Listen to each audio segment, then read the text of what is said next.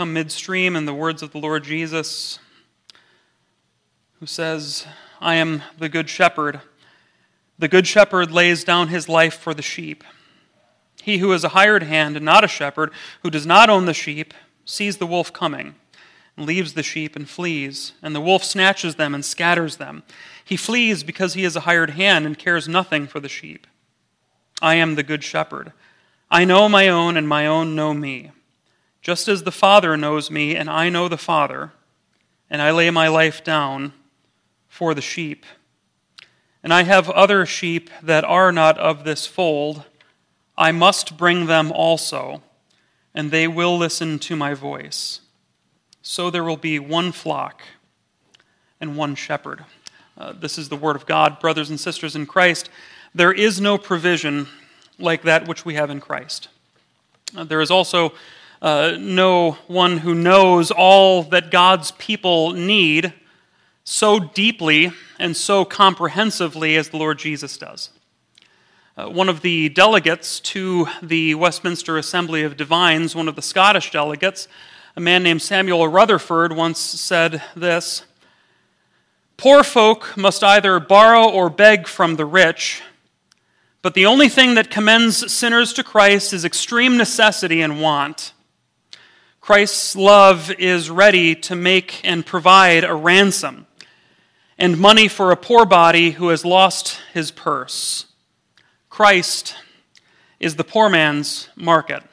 And think of the analogy that Mr. Rutherford uses there, that Christ is the poor man's market. Think of that wordplay, that picture that's going on there of a poor man being in a market. They can't buy anything at all. They're poor, they're impoverished, and yet they're in a marketplace. But that's the entire point. That's the very point of the analogy, that there is no provider such as Christ who gives of himself lavishly to impoverished sinners who have nothing of their own to give. Now, I'm not sure that the Bible has a clearer image as a shepherd to teach this very truth, that God in Christ is shown to be the provider of his people and defender of his people. It's an image that's used throughout the Bible, the image of a shepherd. Literally from Adam in some senses, Abel certainly, to Abraham, to Moses and David and many more. In fact, kings in the ancient Near East were known as being shepherds of their people, and they were very often depicted having shepherd's crooks in their hands. Some of you are thinking of Psalm 23 right now. That starts off by saying this: "The Lord is my shepherd, I shall not want." Now, what that doesn't mean is that I don't want, that is, I don't desire anything. What that means, taking the King James Version English, translating that over to modern English, is that there's nothing that I lack, that I have everything in my good shepherd. He grants to me, in other words, all that I would ever need. It's a version of Isaiah 26, verse 3. Isaiah says, "You keep him in perfect peace, whose mind is stayed upon you, because he trusts in you." And so it's no surprise here to us that Jesus says, in the context of false shepherds, mind you, and with the cross coming more and more clear into view, again, he has about 6 months left in his earthly life to live at this point, that he claims himself to be the good shepherd. And he's saying this in the context of providing for his own, even providing for his very life for his own, in contrast to the false shepherds, who, whatever it is that they will provide, they will not be laying down their very lives for other people. They're largely self-interested. They're willfully dissuaded from their duty to care for the people of God. But Christ is the good shepherd, who knows not only his own at that time, but he knows everyone who will belong to him, who are yet in the mind of God in this time. And we'll be, Lord willing, looking at this very passage with our theme that's printed in your bulletin, that Jesus identifies himself as the good shepherd of his sheep, whose protection and love extend to us this day who are united to him by faith. And by God's grace, we'll be looking right through this passage with those three bullet points given in your bulletin. First, we'll be looking at the Good Shepherd's description, the hireling's cowardice, and the Good Shepherd's flock. And we start by looking at the Good Shepherd's description. We come to verse 11, where Jesus, again, he says, I am the Good Shepherd. Again, in the Gospel of John, there are 7 I am statements, as you are perhaps aware of, that not only tell us something unique about our Lord, but again, they begin with the very name of God. This fourth one right here, this fourth I am statement, is perhaps the most fitting in this sense when Jesus says, I am the Good Shepherd. And I say it's most fitting that he uses this in his claims of deity because anybody who knows the Old Testament knows that he's calling back the many times in the Old Testament where God is known as the very shepherd of his people. Again, we thought of Psalm 23 a minute ago, the Lord is my shepherd, I shall not want. Psalm 28, verse 9, oh, save your people and bless your heritage. Be their shepherd and carry them forever. We'll hear a benediction from Isaiah 40, verse 11. God will tend his flock like a shepherd. Psalm 100, verse 3 says, know the Lord, he is God. It is he who made us, and we are his. We are his people, the sheep of his pasture. Of course, the list can go on for a very long time, but Jesus is making abundantly clear that when he claims to be the shepherd, he is making an unmistakable claim of deity, unmistakable claim with equality with his Father.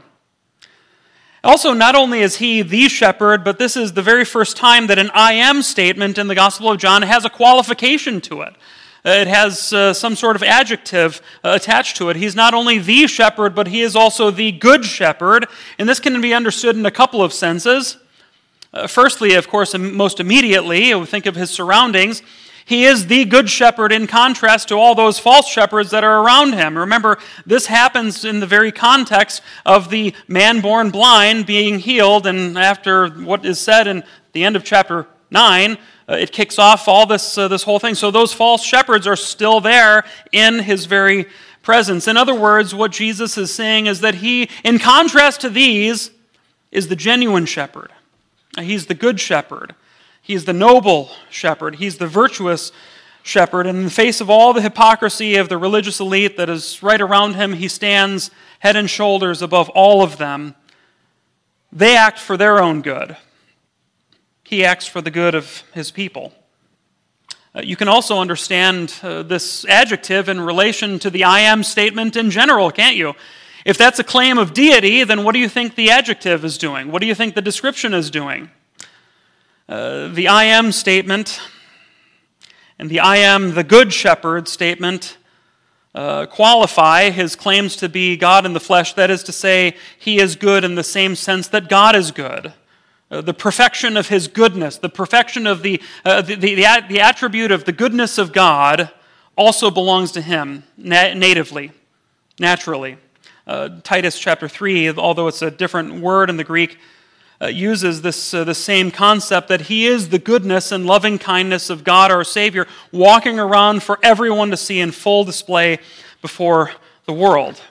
And thirdly, not only is he the shepherd, and not only is he the good shepherd, I'd like us to focus a little bit on the shepherd's task here. For the last number of times that we've been thinking about John chapter 10, we've been thinking about the task of a shepherd. Now, a shepherd, thinking of this as a shepherd, you'd think that he would normally say something like, I am the good shepherd, and I will tend my sheep. Right? You would normally think that he would say, I am the good shepherd, and I will care for my own. I will shear my sheep, or I will lead them, or something like that. But it stands out to the people then, just as it does now, that he says, I am the good shepherd. The good shepherd lays down his life for the sheep. The wording here is unique to the Gospel of John, and we'll get into that more later. But it should be noted that when Jesus says this, he touches, among many other things, upon the danger of being a shepherd in the first place. In other words, whatever can threaten the sheep can also threaten the shepherd. And think of who he's surrounded by in this very context. He's surrounded by wolves. And we know what will happen to him in 6 months' time. He'll endure the cross, despising the shame. He'll face the sufferings willingly. Why will he do this? Well, so that the sheep won't have to. His whole life that he lives, the death that he dies is appointed. It's rendered over to the sheep. It's what we call in Reformed theology the imputed righteousness of Christ. That is, the whole of the life that he lives all the way to his death on the cross is given to us, transferred to us who belong to him by faith. And mind you, it's his sheep that he lays his life down for. They're the ones who singularly, peculiarly belong to him, and so it's for them that he lays his life down. And this is where we got to take inventory and say, brothers and sisters in Christ, you have in Christ a great reward. You have in Christ a shepherd who's given his very life for you. And as an apologetic note, that is, in a note that wants us to defend the faith, I implore you and dare you to put that up against any other religion, any other faith system, any other philosophy that the world has ever known. In Islam, neither Allah nor Muhammad will give his life for you. In Buddhism, Siddhartha Gautama, the Buddha, he will not lay his life down for you.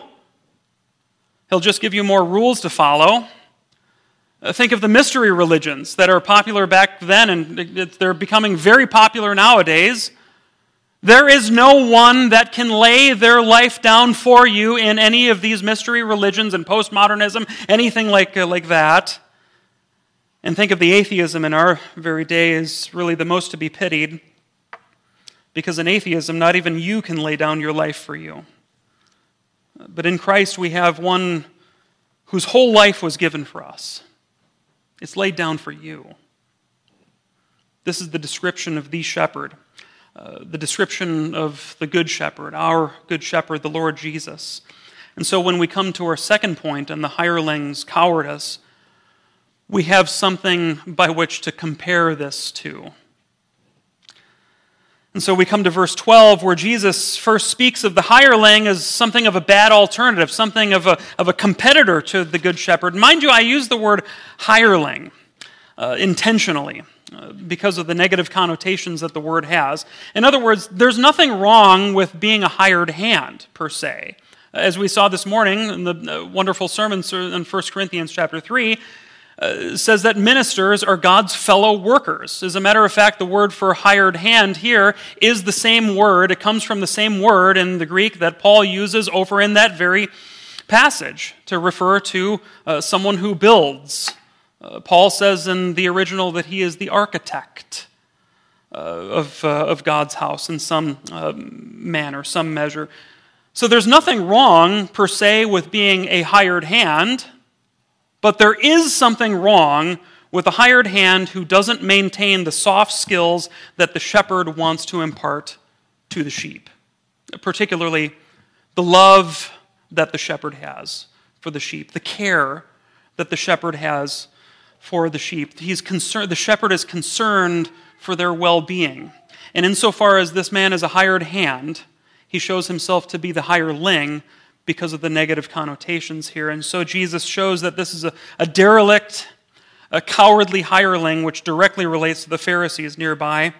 And what we see first about the hireling is that his cowardice is grounded in the fact that he does not own the sheep. Verse 12, he who is a hired hand and not a shepherd, who does not own the sheep. Now, here it's got to be admitted to some degree that it's true of any hired hand. In other words, no pastor owns the people that he's ministering to. No pastor owns the church that he ministers at. However, the idea here is that the hireling doesn't overlay the qualities of ownership upon the sheep. In other words, there's no real stake in the game for him. He doesn't own them, they're not his own, and he'll sleep just fine knowing that whatever happens to them doesn't really incur any losses on his part, no skin off his back. He doesn't own the sheep, and so he assumes that he can basically act however he wants. Also, his cowardice is shown in his flight from danger. Verse 12, the hireling sees the wolf coming and leaves the sheep and flees, and the wolf snatches them and scatters them. Now, if you raise your eyes to verse 5, look up to verse 5, you'll see where Jesus said that the sheep flee from the stranger, but here the hireling flees from the sheep.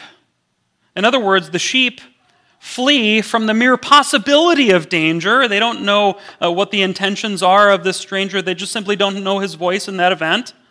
There's a possibility of danger, but here the hireling will flee the sheep in the event of actual danger, actual impending danger. One of the hallmarks of the hireling or of the false teacher is self-preservation, reckless abandon with no regard to the good of the people that they're ministering to. The world, the flesh, and the devil are always on the offensive, and God has given his shepherds as a means of being, among other things, agents of their defense. 1 Peter 5, verse 8 says that our adversary, the devil, prowls around like a roaring lion, seeking someone to devour. But the Lord Jesus cares for his own. He has a great concern for his own. He has a great concern for you. He doesn't want them to be in the hands of those who would flee from danger. Jesus also speaks of the hireling's cowardice in the context of his carelessness. Look at verse 13. He flees because he is a hired hand and cares nothing for the sheep. The original language of the last phrase, which also is unique to the Gospel of John right here, is a little bit more potent. It portrays the hireling as egomaniacal. It reads rather awkwardly, he does not care in him about the sheep. So not only is he careless, but his carelessness is careless. That is to say, he doesn't have within him the very capacity for the concern for the well-being of the sheep. In other words, these are actual phrases that I've come across, and some of them are going to be toned down a little bit. I'm only in pastoral ministry for the money. I'm only in pastoral ministry to extend my brand or to enhance my brand name or something like that. Maybe they want to get a YouTube following or something like that. I don't know. I'm only in pastoral ministry because I want to be a writer. Or I've only taken this job as the shepherd because all I really want to do is something theological. I'm only in transition to get my PhD or something like that. Again, I've heard many of those, almost all of those, I think, in the past, something like it, but none of these reflect the actual care that the Good Shepherd wants to show to his sheep. He is willing to lay down his very life for them. He wants to protect them. He wants to endure for them. He wants to endure with them. He wants to impart himself to them. He wants to convince them of his continued presence in and among them through the means that he's given. And this leads us to our last point then, that of our shepherd's faithfulness to his own. That if we have the good shepherd, we have the hireling's cowardice, what's the flock going to be like? And so that leads us to our very last point this evening. In contrast to the hireling's cowardice, we have polar opposite in Christ. Again, he repeats for us to make this distinction between himself and the hireling a lot more stark. Verse 14, I am the good shepherd. And he states the goodness of his care for his own by contrast. In other words, while the hireling doesn't overlay the shepherd's ownership to the sheep, he says, I know my own, and my own know me. There's a mutual reciprocation that's there. That is, the child of God can be the most uneducated follower of Jesus, right? You can be the least read, you could be the least catechized, you can be the one who is singularly convinced that I, in this crowd of Christians, am the very one who is not only just not arrived yet, but I'm so far behind everybody else. I got the farthest to go in my walk with Christ. You can be the most uneducated Christian. And still in this passage, the Lord Jesus extends to you that he knows you. and that he loves you, and he loves to call you his own. He knows his own, and his own know him. One of the most refreshing things that you can experience in Christ is a person who just became a Christian, just found out about the love of Jesus for them, and tell you what, they know nothing. They know absolutely nothing of Calvinism, Arminianism, never heard of it. They have no idea what Presbyterianism, I think it's those guys who wear funny hats maybe. They know nothing about dispensationalism, covenant theology. They know absolutely nothing. But you know what? They know that they are Jesus' own. They know that they love Jesus. And they know that Jesus loves them too. And that's enough. Brothers and sisters in Christ, whatever progress that you make in the faith, whatever hurdles that you jump over in doctrine or in life, it's all in service to this basic fact. Jesus says, I know my own, and my own know me. And verse 15 states the depth of the knowledge that he has for his own. He says, I know my own, and my own know me, just as the Father knows me, and I know the Father.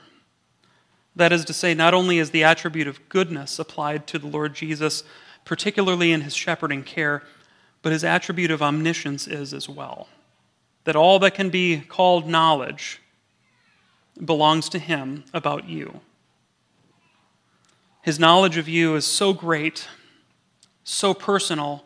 His knowledge of you is so piercing, so comprehensive that it's in comparison with the knowledge that he has of his Father. And so we can import an Old Testament understanding of this as well, that this isn't just knowledge that is awareness. Yeah, I know that you're there, as though Jesus is saying, yeah, I know that there my Father is, and I'm aware that he's there, and I'm aware that you are there. That's not what the Lord Jesus is saying here in the context of his shepherding care. This is a knowledge that imports a love for you who belong to him by faith that is compared with the love that he has for his Father. John Calvin says here of Christ that so far as he is the bond of our union with God, he is placed between him and us, as if he had said that it is no more possible for him to forget us than that he should be rejected or disregarded by his own Father. And this is the sense in which, as the rest of the verse says, I lay my life down for the sheep. All of his becomes ours. And the profound reality of all this is that the Father is the one who orchestrated all of this. The Father plans, the Son accomplishes, the Spirit applies all of this, and you are included into the covenant of grace by the mediation of Christ, by his work on the cross and the empty tomb. So he owns his flock, he knows his flock, and lastly we can see that he gathers his flock. Verse 16, and I have other sheep that are not of this fold. I must bring them also, and they will listen to my voice. So there will be one flock, one shepherd.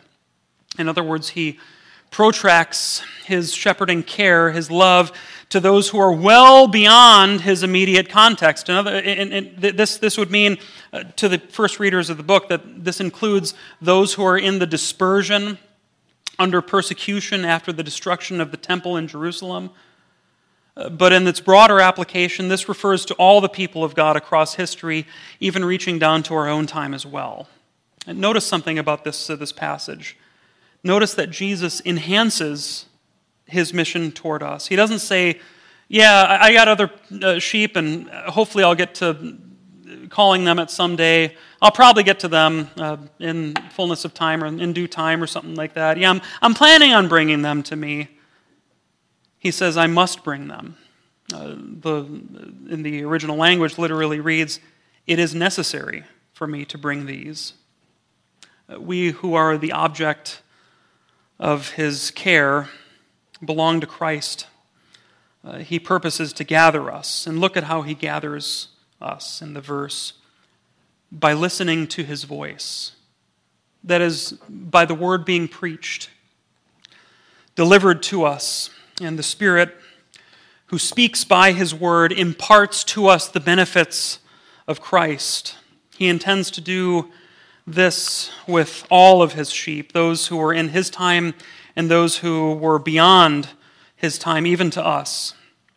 And he intends to do this keeping in mind the fullness of his shepherding care for us. And so it belongs to his church to this very day to lift up the agenda of our shepherd, to continually listen to his voice and to continually depend upon his hired hands insofar as and as they do the work of the great shepherd of the sheep.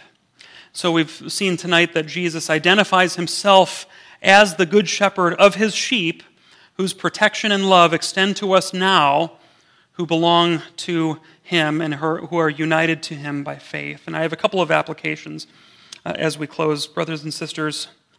Firstly, I want you to understand what it means that Jesus laid down his life for us. Look at verse 11. He says that the good shepherd lays down his life for the sheep. As I said before, this word is unique here. This is the same word that Paul uses again in our passage this morning, that when he says, I laid a foundation. Same word. Laid. It can be understood as the good shepherd appoints his life for the sheep. This is the only passage in the New Testament where this word is used in relation to the saving acts of Christ.